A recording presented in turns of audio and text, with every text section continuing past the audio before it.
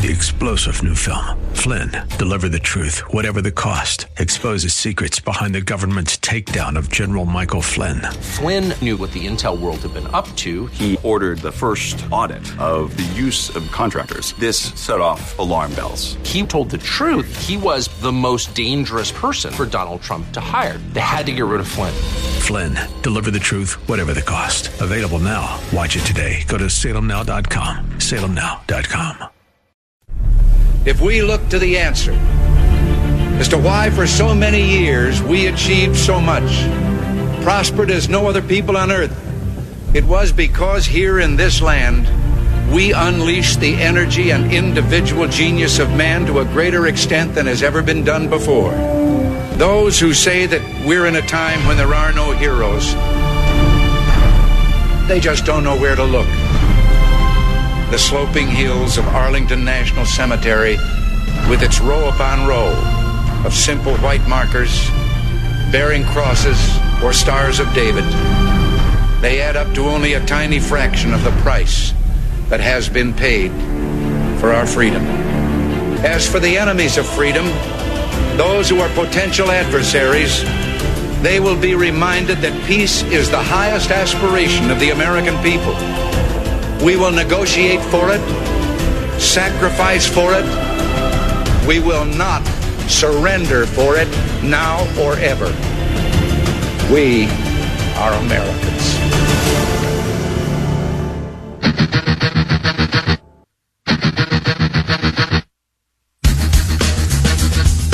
This is the Bob Frantz Authority on AM 1420. The Answer. 10:06, this hour number 2 gets underway on AM 1420. The Answer. Thanks so much for being with us on this Wednesday. It's the 30th morning of the 6th month of the year of our Lord 2021. We approach Independence Day weekend, of course, with humility and respect. And I want to spend this hour talking about the educational system in the state of Ohio. There was a tremendous hearing at the Ohio House State and Local Government Committee just a few short days ago, in which proponents of House Bills 327 and, to a lesser extent, House Bill 322 offered their reasons why it is so incredibly crucial for the state of Ohio to not allow the teaching of critical race theory, which is divisive and destructive, in Ohio's classrooms K through 12. Some of the proponents who offered testimony that day are with me right now. We are trying to make this a 4-person a roundtable panel, but we are only able to get 3 of them on the line right now, so let's introduce them. The first is Sarah Fowler Arthur. She is Ohio State representative in District 99, beg your pardon, and she is a former member of the Ohio Board of Education. Sarah, can you hear me all right? Yes. Good morning, Bob. Thank you. Good morning. It's good to have you. Okay, I'm hearing that in echo. We've got to make sure that stops. As soon as we connected her, I'm hearing myself twice. I don't know if anybody else is. Can we repunch that up, please? And while we do that, let's say good morning to our next guest, which is Michael Goldstein. He is the director in the state of Ohio of Proclaiming Justice to the Nations. He helped write the language in the bills that are being pushed to ban the teaching of CRT. Michael, can you hear me all right? I hear you fine, Bob. Thanks for having us on today. Oh, good to have. Thank you so much. All right, and now I'm not echoing when I speak back to you. Let's bring Sarah back in and see if we're good. Sarah, let's punch her back up again. Are you still there, Sarah? I am here. Okay, Sarah's there, Michael is there, and we're good. Now we'll bring in Jonathan Broadbent. And here comes the echo again. Yeah, we're trying to put 3 lines together, actually 4, and kill that line, please, so that we can try this again. Disconnect that line. All right. Well, we're going to work our way through this. Okay, now that echo is gone. Hopefully we'll be able to bring Jonathan in again in a second. Jonathan is the co-chair of the Protect Ohio Children Coalition, which is facilitated by Ohio Value Voters, of which he is a board member. All right, let's bring him in again. Jonathan, are you there? Okay, we just dropped Jonathan's call. So we're working. It's a little bit difficult to get 4 people on 4 separate phone lines along with me on the air at the same time. But we're working our tails off at doing that. So while we wait for Jonathan to reconnect, let's start with talking with Sarah Fowler, because Sarah, you are one of the co-sponsors, along with Diane Grandel, of House Bill 327, the anti-CRT bill, and that crazy echoes back. I don't know if it's going over the air, if it's just in my ear. If it's just in my ear, I'll deal with it. If it's going over the air, we probably want to fix that. Bob, I think it's just you. It's just me. Okay, well, then I'm not hearing it. I'll just suffer here. Okay, so Sarah, since you are one of the co-sponsors of 327, can you give us a thumbnail sketch version of what it says? Yes, thank you. So I'm actually a joint sponsor, and the way that works is we have two of us that are responsible for developing the language and making the proposal, and then the co-sponsors we have 35 additional co-sponsors from the House that are supportive of the intent of the bill. So it's actually now a substitute bill, and the substitute bill 327 says that you cannot promote any divisive concept in the classroom, which is defined as teaching students to hate one another based on external characteristics, treating students differently based on external characteristics. Primarily, those are the substitute bill includes all of the characteristics laid out in the Civil Rights Amendment of 1964. So, nationality, race, ethnicity, skin color, religion, and sex. So does the language, Sarah, does the language in the substitute bill, does it say specifically anything about CRT or just divisive teaching? It is focused on divisive concepts being promoted in the classroom, and it does not specifically talk about critical race theory. And the reason for that is there are additional concepts that we had concerns about coming out of a Marxist or neo-Marxist ideology that we wanted to really make sure we're not being promoted in the classroom. Now, our House Bill 327 does specifically allow for teaching about divisive concepts because we want children to know an accurate and complete history, but at the same time, it not to be promoted in the classroom. Okay, and I appreciate and respect that. It's interesting because you talk about divisive concepts that seek to attack or minimize or marginalize or target other people. Would it be fair to say, Sarah, that the bill that we're looking to pass and the goal that I think we all have here also should be that concepts should not be taught that teach people to hate themselves? Because that's what a lot of people are concerned about. Critical race theory tells white people to feel bad about themselves because they are oppressors, whether they want to be or not. They were born as such. They were born with privilege and born with ideals of supremacy and so forth, and they are taught to essentially feel bad about who they are and what they are through no fault of their own. That's got to be a big part of this. That is a great point, and we really try to emphasize that as one of the divisive concepts, because regardless of your skin color, if you're being taught that because of your nationality or your ethnicity or your skin color, that you are an inherently bad person outside of any actions that you've taken of your own. Right. We believe that is not an appropriate use of taxpayer money, an appropriate use of the classroom, and that it promotes an ideology completely different than our founding fathers had in mind when they said that this was a land of opportunity, a land of promise, and a land of hope for everyone and every nation and every person that came here.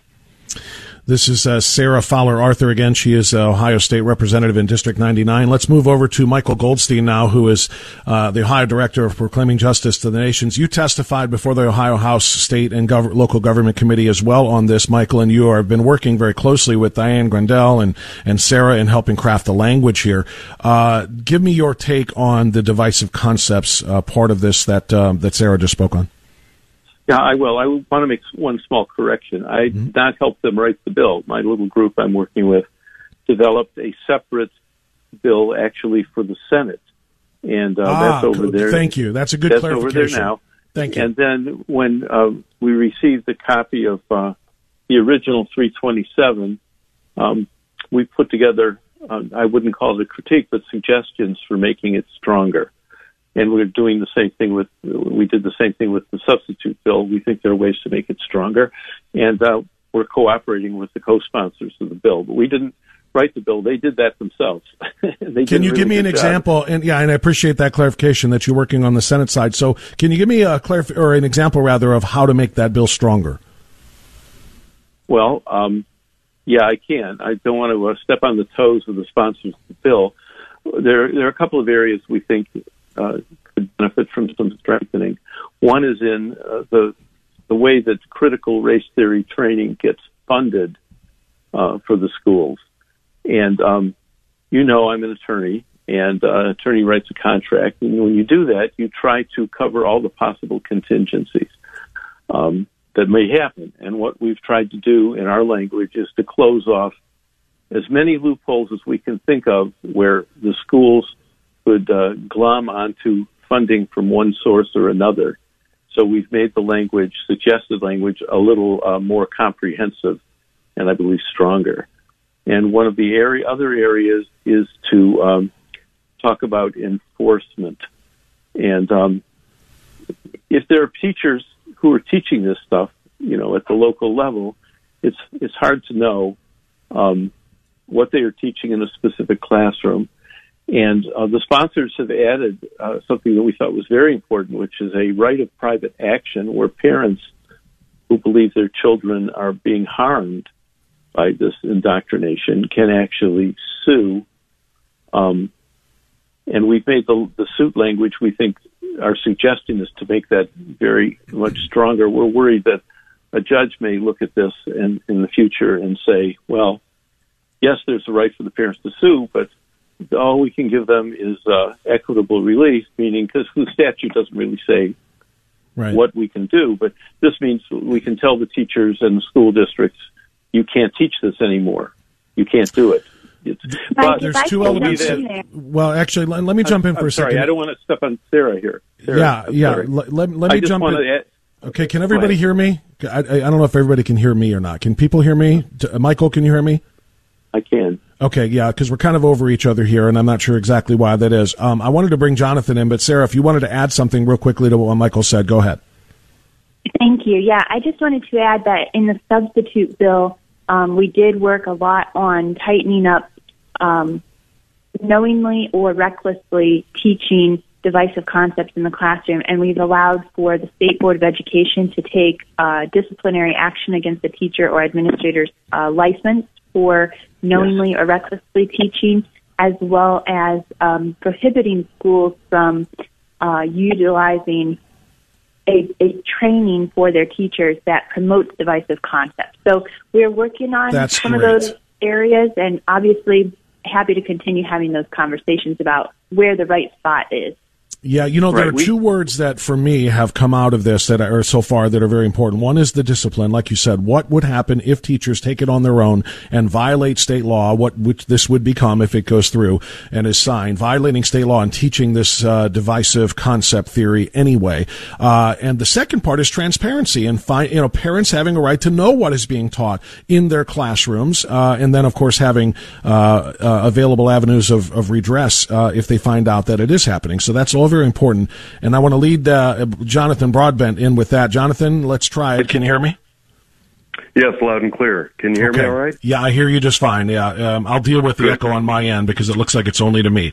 Jonathan, you have spoken many times before many school boards all across Northeast Ohio, starting and perhaps most importantly with your home district of Beechwood, but you have been everywhere advocating for children to not be indoctrinated with this kind of theory, as well as, comprehensive sex ed. I don't know if we're necessarily going to get into that at the moment, but how important is it for parents to have transparent access to what their kids are being taught, especially given the level of danger that we think we're all identifying here if they're being taught this theory? Yeah, and that's a fundamental critical point that you make there. And there are parent groups popping up all over the place. Rocky River is a spectacular example. Rocky River and Bay Village Parents for Transparency. And these community organized grassroots groups of parents, they're sort of referring to themselves as the mama bears, are stepping forward, organizing, and pushing for transparency. The issue, and there's a good segue today in particular, I actually was in Solon schools this morning, at an 8 a.m. board meeting, and Solon is a case in point relating back to 327 and the objectives and a fundamental point that I want to make about state-level bill, and that is Solon has done all sorts of weird things to hide this curriculum. They have a PTA that's organized loosely outside of the school in affiliation with student organizations, student publication that has come out with a survey. The survey is used to create curriculum pushed into the school pertaining to critical race theory and comprehensive sex ed and all this stuff. And this weird configuration is being used as smokescreen by Solon schools to obfuscate the transparency.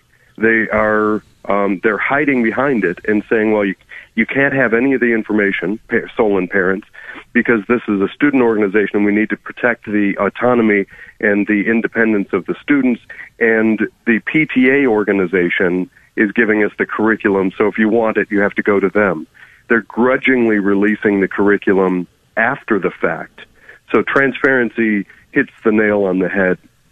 That's crucial, and the fact that they're going to such lengths to hide it tells you that they do not believe that it is good for children, or at least for all children, yep. And that's why parents have a right to know before the fact. All right, I understand we do have Kirsten Hill on the line too. I'm going to take our time out though, as it is 10:20. We'll come back and talk to Kirsten Hill about her testimony about House Bill 327 and about principals' roles in all of this and how their careers are being threatened if they do not fight back against CRT opponents, in other words, in support of CRT being taught by their teachers.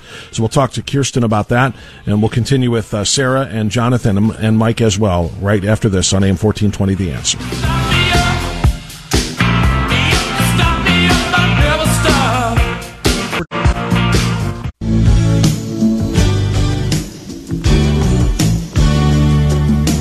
Okay, it is 10:22 now. We are going to try to make this happen.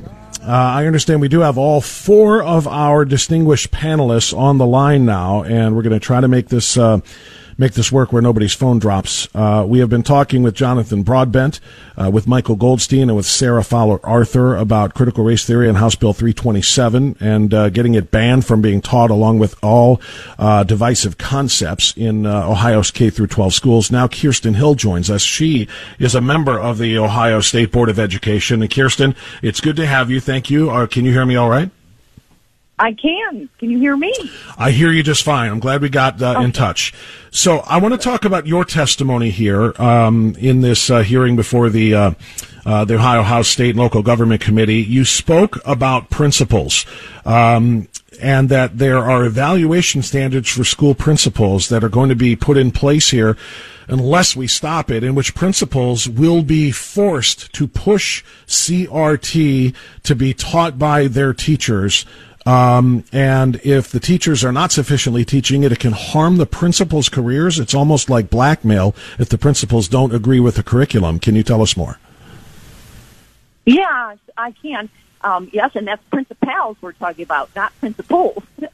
Right. Yeah. So the principal, as in the role, running a school, there is a very structured system, and currently one of the committees of the board is looking at what's known as OPES, Ohio Principal Evaluation System 2.0.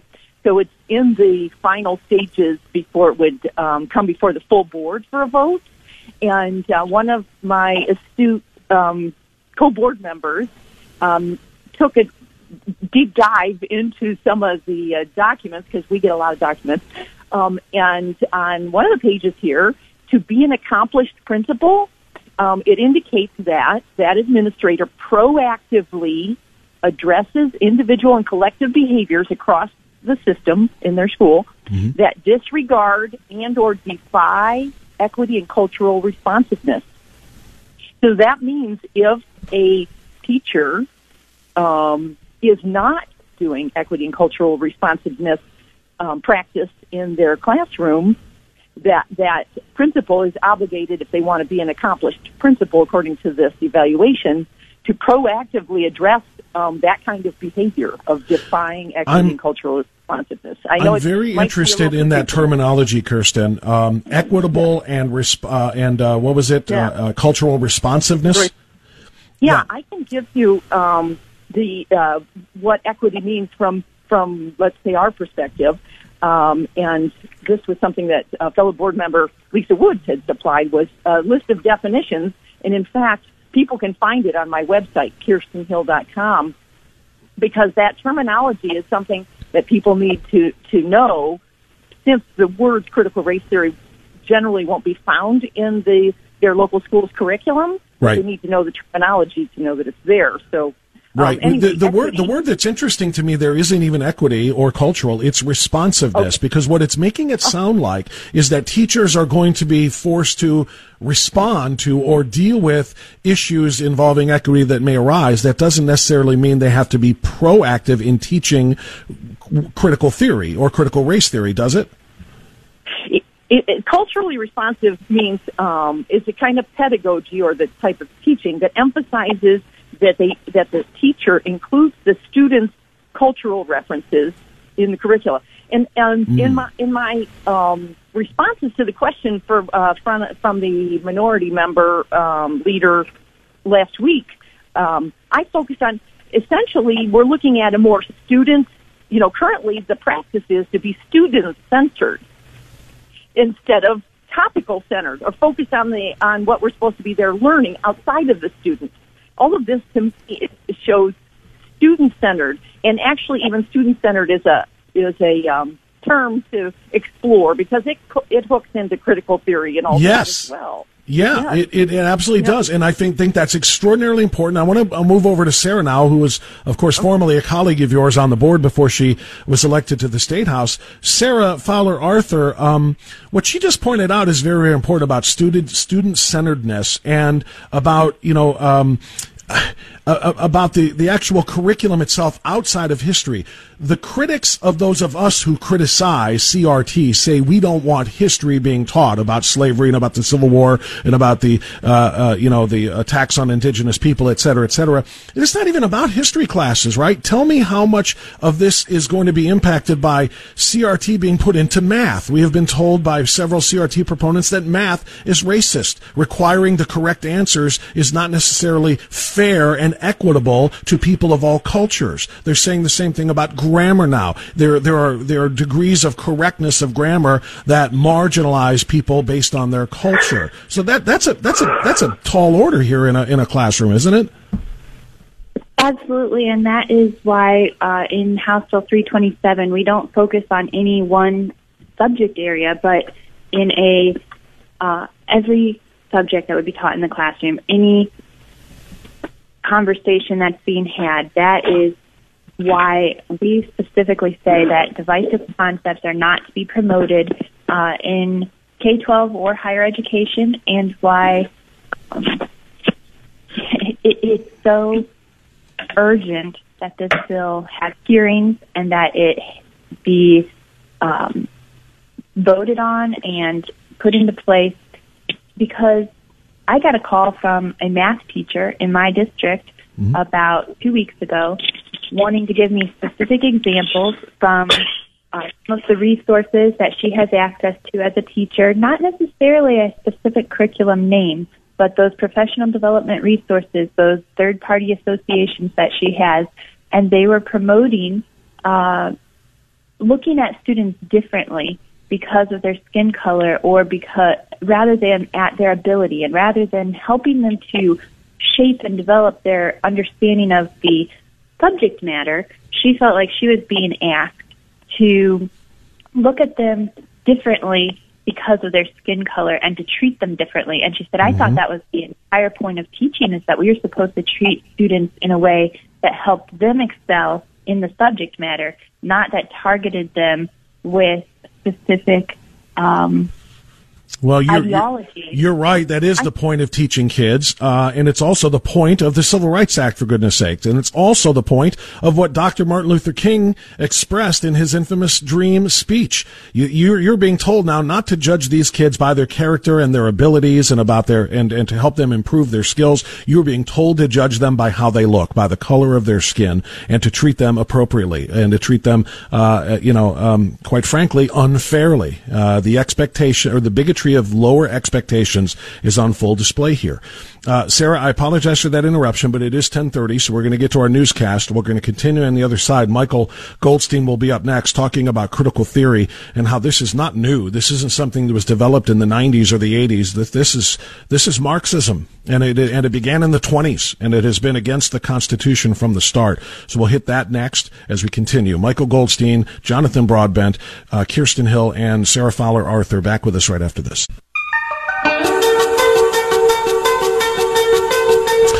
All right, it's 10:34 now. We continue with our roundtable panel discussion, on AM 1420, The Answer, talking about critical race theory, but not necessarily critical race theory by name. It is being called in the bill that is being pushed in the Ohio House by concerned representatives, including Sarah Fowler Arthur and Diane Grandel. House Bill 327 is about divisive concepts, banning the teaching of divisive concepts. Clearly, critical race theory would be included in in that description. And joining us in this discussion is Sarah Fowler Arthur, again a member of the Ohio State House. We have Kirsten Hill, a member of the Ohio Board of Education. We have Michael Goldstein, who is the Ohio Director of Proclaiming Justice to the Nations, and we have Jonathan Broadbent. Jonathan is the co-chair of the Protect Ohio Children Coalition, which is facilitated by Ohio Value Voters. Michael, I want to go to you now just to talk a little bit about something that you had mentioned to me about critical race theory itself, about CRT, and about critical theory itself, rather. Not critical race theory, but critical theory. This is not new. Critical theory was, as you describe it, an enemy of the Constitution from day one in the 1920s. How does that play into what we are seeing with the indoctrination of kids regarding critical race theory here in 2021? Well, first of all, we have to know how these people think, Bob. They don't think like we do. In traditional Western theory, knowledge is based upon truth, and truth is based on verifiable facts. Critical theory and critical race theory people, they don't believe that. They firmly reject that theory because they believe that objectivity is a myth. They abandon conceptions of knowledge and partiality, and they hold there are no universal truths, and they rely instead on stories and myths. So this is why the editor of the New York Times 1619 Project was very comfortable in responding to criticisms about the inaccuracy of it by saying, well, that doesn't matter if it's inaccurate. We're changing the narrative. She says that the 1619 Project is not history, was never meant to be history, and instead it's to change the narrative from American exceptionalism to what the 1619 Project says, that the entire enterprise of America was based on the protection of slavery. Okay, so she's completely unabashed and not embarrassed that it's all wrong. So this is what they believe. So when you talk about critical theory, we know they don't think like us.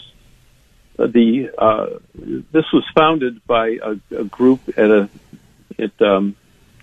college in Germany, Institute for Social Research in Frankfurt, Germany, to develop Marxist studies. And later, when the Nazis beat down the communists, these people had to leave, and they came to the United States, the Columbia University Teachers College in New York City. They became known as the Frankfurt School, modeled on the Moscow-based Marx-Engels Institute. Now, in their original critical theory manifesto, the Frankfurt School developed an unremitting attack on Western institutions and norms in order to tear them down. That has always been their object, and it's never stopped. They tried to foment a Marxist resolution against our workers. They wouldn't do that because the workers believed in family, nation state, the capitalist system, and God. So that didn't work. So they moved on to using our minorities to divide us that way instead of the classical communist way. And they said they would have to create new categories of grievance, which they did. And then when we get to critical race theory, and just one thing they said in critical legal theory, because I won't go into it much, but quoting their words, leftism aims to transform existing social structures on the basis of a critique of their injustice. The goal is to replace the system piece by piece or in medium or large-sized blocks with what they call a better system, unquote. So in critical race theory, of course, everything is about race, and they have a ceaseless assault on all American institutions and norms, including Enlightenment ideas and political arrangements in which law protects individuals pursuing their own interests. It questions the very foundations of the liberal order, including equality theory, not equity theory, but equality theory, legal reasoning, Enlightenment, rationalism, neutral principles of constitutional law, strong protections of property, etc., and any notion of equal protection, freedom of speech. So what you have let me jump in here for a second, Michael. I want to get some other people in, and I want to talk to Jonathan about what Michael just said. Jonathan Broadbent, do you believe, here's my thought, I don't necessarily think that all of today's proponents of critical race theory are Marxists. I don't think they are all, ingrained in that theory of division and tearing down and rebuilding and so on. I think a lot of them are just virtue signalers who saw the summer of quote-unquote racial reckoning last year after the George Floyd thing, who said, yeah, we got to do something about racism, and so we've got to institute this thing. That's just an outside observer's opinion. That's not to say that there isn't Marxism at the core of this. There is, as Michael just pointed out. But do you think that all of the proponents are trying to literally institute, cultural Marxism in the United States, or are they just all kind of being led around by the social trends of the day? Well, I definitely think they're being misled, and I think they're being intentionally misled. And just like any good lie has a grain of truth to it, there is racism. You can find it, and when you find examples of it, you can highlight those and really, you can and just pump those into society. Examples like the death of George Floyd and the perceived police brutality, the white on black, etc. You can use those as points of antagonism to really rile up community. And I've thought from the very beginning that this, as to Michael's point, is intentional misleading of the public. Jonathan, are you still there? I think he dropped because that was too abrupt of a thing for him to end his statement. I think he may have dropped. Sarah Fowler, Kirsten Hill, do you want to pick it up there? Yeah, I will pipe in a little bit. I'm sorry, are you there? Can you hear me, Bob? I hear you, Kirsten, but I think Jonathan just came back in. Jonathan, your phone dropped for about 10 seconds or so. Are you still there, Jonathan? I apologize for that. Have you moved on, or can I? No. Go ahead and finish your thought there, and then we'll go to Kirsten Hill. She was about ready to jump in for you, but go ahead. Sorry, phone troubles this morning. So I've been thinking all along that this is designed to feel attractive to white people who want to kind of go back and address grievances from our past as a society, etc. And it's designed to make certain black folks feel the victim and feel that they're owed restitution. But I don't believe that it actually has as its objective the accomplishment of those. And yesterday, somebody introduced me to a gentleman by the name of Jason Whitlock. I'd not heard of him before, but he penned a recent article, "Dear Black America, We Are Being Lied To," which caught my attention. I read it yesterday, and I think it hits the nail on the head. It's a black man talking about how they are being deceived and led down the wrong path, not to social equality, not to financial and economic equality, but toward Marxism. And exactly to your point, Bob, I think a lot of the people that are merrily marching down this path don't understand why and how and with what intention they're being misled. Jason Whitlock's article was phenomenal. I am endeavoring to get him on the air. I have talked to him in the past. He used to be a sports columnist, like I used to be a sports radio host, who has kind of veered into the political and the cultural realm, and he is terrific, and that article was spot on. So thank you for referencing that. Kirsten Hill, go right ahead. Yes, I was I collected quite a bit of information about critical race theory, and I'm talking to groups about it around the state. And one of the items responds to Sarah's example of the math teacher that was in contact with her.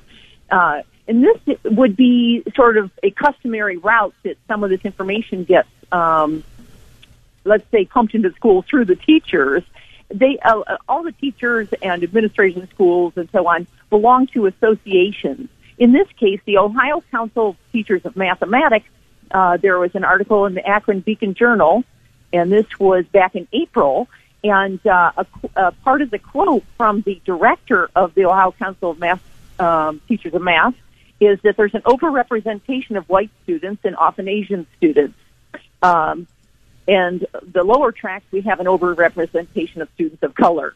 So on the ground, these various associations, along with their workers in the schools, are trying to further their aims. So I thought I'd just point that out because there's a lot of structure in education, and that's just one more path that the information gets in. Yeah, let's bring Sarah Fowler Arthur back in, Ohio House District 99 representative. If you can respond to anything that Kirsten had, go right ahead, Sarah. But I wanted to ask you specifically about something that Jonathan was talking about. There is, and I mentioned this phrase before, there is a bigotry of low expectations, I think, that is baked into critical race theory. It suggests that black people, and in particular black children as it pertains to education, are less capable of achieving at the level that whites and Asians can.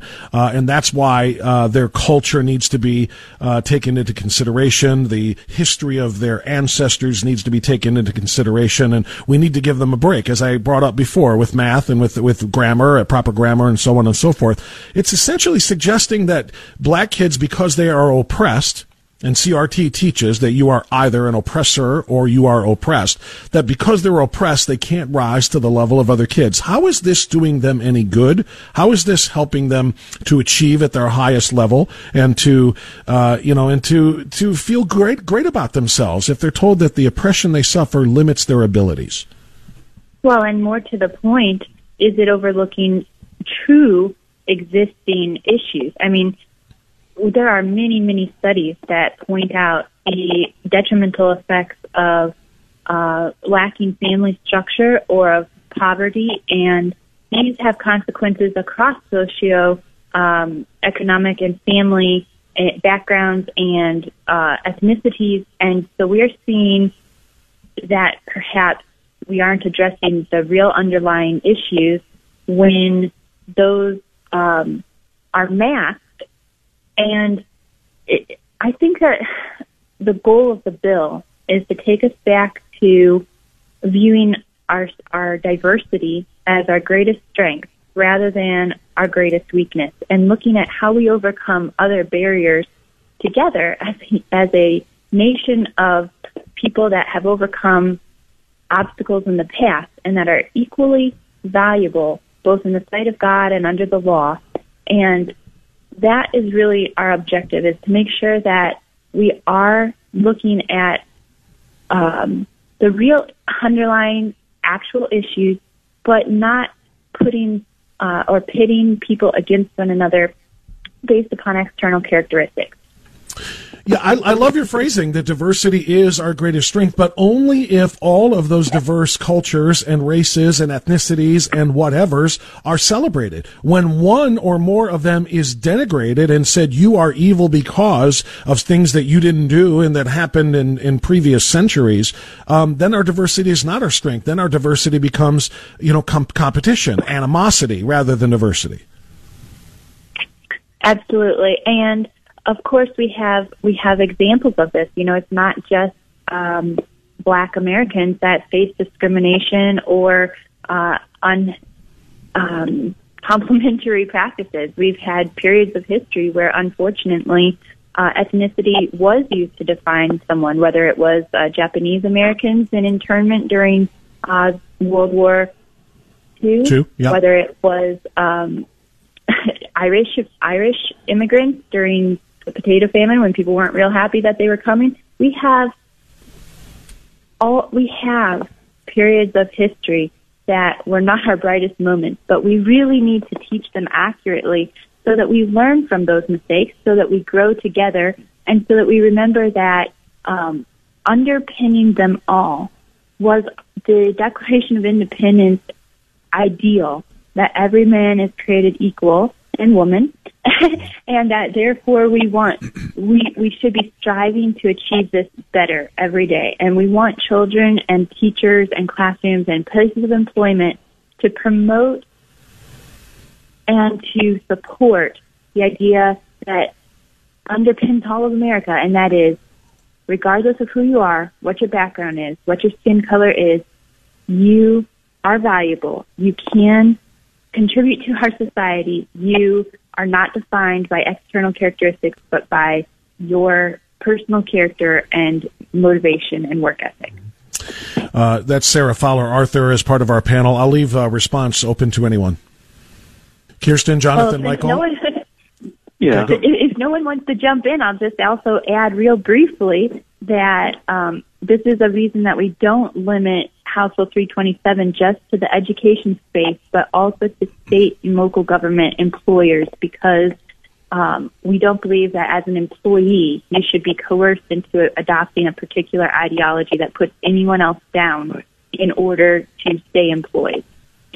Very important. And also it should, I would imagine, stop supervisors, foremen, CEOs, bosses of any type, from advancing this type of theory. Because it does do harm in the same way that a teacher doing harm to a child. It does do harm if people who are supervisors or bosses force their employees to adopt this kind of thing, or even just to parrot it back if they don't feel it. That's a violation of their rights, is it not? We believe so, especially under coercing someone to have to say specific things or to adopt specific beliefs in order to remain employed. And I heard Kirsten, I think, jumping in. So go ahead, Kirsten. Yeah, we get a lot of information about what the outcome is, and the powers that be that push from the woke side that push this. They say that blacks, indigenous people, and people of color, have disparate outcomes. So, it must be that the cause is racism. But they kind of gloss over that part, the very important part of digging into the reasons, the causes for this. They've automatically assumed and projected on the rest of us that it must be because of white people's racism versus these other causes, as Sarah pointed out. All right. Thank you, Kirsten. It's 10:51. I've got time to wrap this up with a short segment. On the other side, we'll get Jonathan and Michael back in here with their last thoughts, too. And I want you to consider this. I would like to know what the expectation is for the potential passage of 327, and if it does, whether or not it would be signed by our governor. We'll try to wrap it up with that after this on AM 1420, The Answer.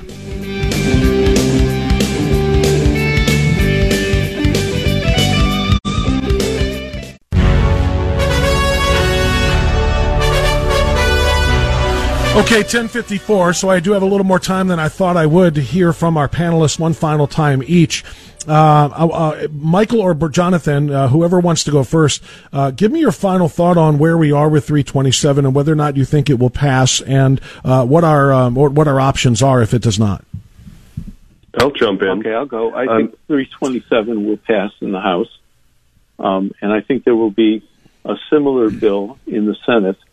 And I think coming out of the conference committee, we've looked at bills from all over the country that have passed, and frankly, some of them are pretty weak. But I think this is going to be the strongest bill that any of the states will pass, because we're really concerned about our kids. And I want to just say one other thing. Because historically, as a historical scholar, I've realized that this has been an attack on the Constitution since the word go. And I, and everybody who's in state government, too, has taken an oath to defend the Constitution of the United States. And what I'm doing, and what our legislators are doing in the case of this bill, is acting on their oath and defending the Constitution. I think it's really important we look at it from that perspective as well.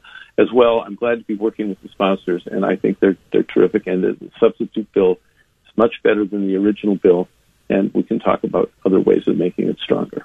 Terrific. Thank you, Michael Goldstein. Jonathan, go ahead. Yeah, thanks, Bob. I see tremendous momentum for this, and I'm very hopeful. But I want to express an important point. I want to encourage anybody listening and anybody willing to step in and get involved in school districts to look at the passage of this bill. I'm very hopeful that it passes, but look at it as a tool. It's a resource. It will not work all on its own. It's up to us, we the people, the parents, the taxpayers, the grandparents, the people that are concerned about the value and quality of education, to step in and do more of exactly what we're doing, looking over the shoulders of school boards, looking through curriculum, regardless of this bill and whether or not it passes. We need to be way more involved than we have been. We've taken our eye off the prize for a couple of decades now, and some ne'er-do-wells have stepped in. They wanted to take control of education, and they did. It's up to us to fight back, and that's part of that is this bill. But a big part of it is also doing things like the wonderful opportunity I had this morning to go in and speak directly to Solon School Board and Superintendent. But by all means, if you have a computer, jump online, watch the videos, get curriculum, look at the reading lists, attend meetings, step in and get involved, please, in your local school district. You have spoken and organized so many parent groups and educated them on this and gotten them in those school board meetings like you are as well. That's great work. And for people that don't know, again, the website is protectohiochildren.net, protectohiochildren.net. Jonathan, thank you. Kirsten Hill, as a member of the Ohio Board of Education, you're crucial in this. Your final thought. Yes, I'm glad that Jonathan said that about the bill by itself won't make all things fixed in education from kindergarten through the end of college. It will take a lot of people at a lot of levels, and on the state board, the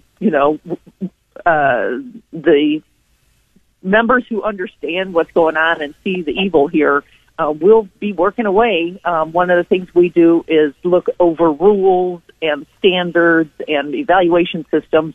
So, we have our work cut out for us, and we need support on the State Board of Education. So anybody who wants to help out, you are most welcome to, jump on and testify at the State Board and let us know, your thoughts, because the public is highly influential into the decisions of the board. So I would encourage people to look at that.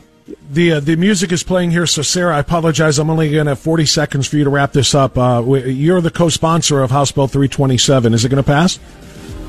I hope so, and involvement is important, but we have to keep our eyes on the goal, and the goal is that no student be demeaned and that no employee be punished because of a sincerely held belief that all people are created equal and have an opportunity to lead in America. Sarah, thank you so much. And again, I apologize for cutting you short there at the end. I want everybody listening to contact their Ohio State representatives and their state senators to tell them how strongly you support House Bill 327 so that we can indeed make sure that schools are safe for our kids in all manners. Thank you all for your participation today. We'll see you next time. Bye-bye.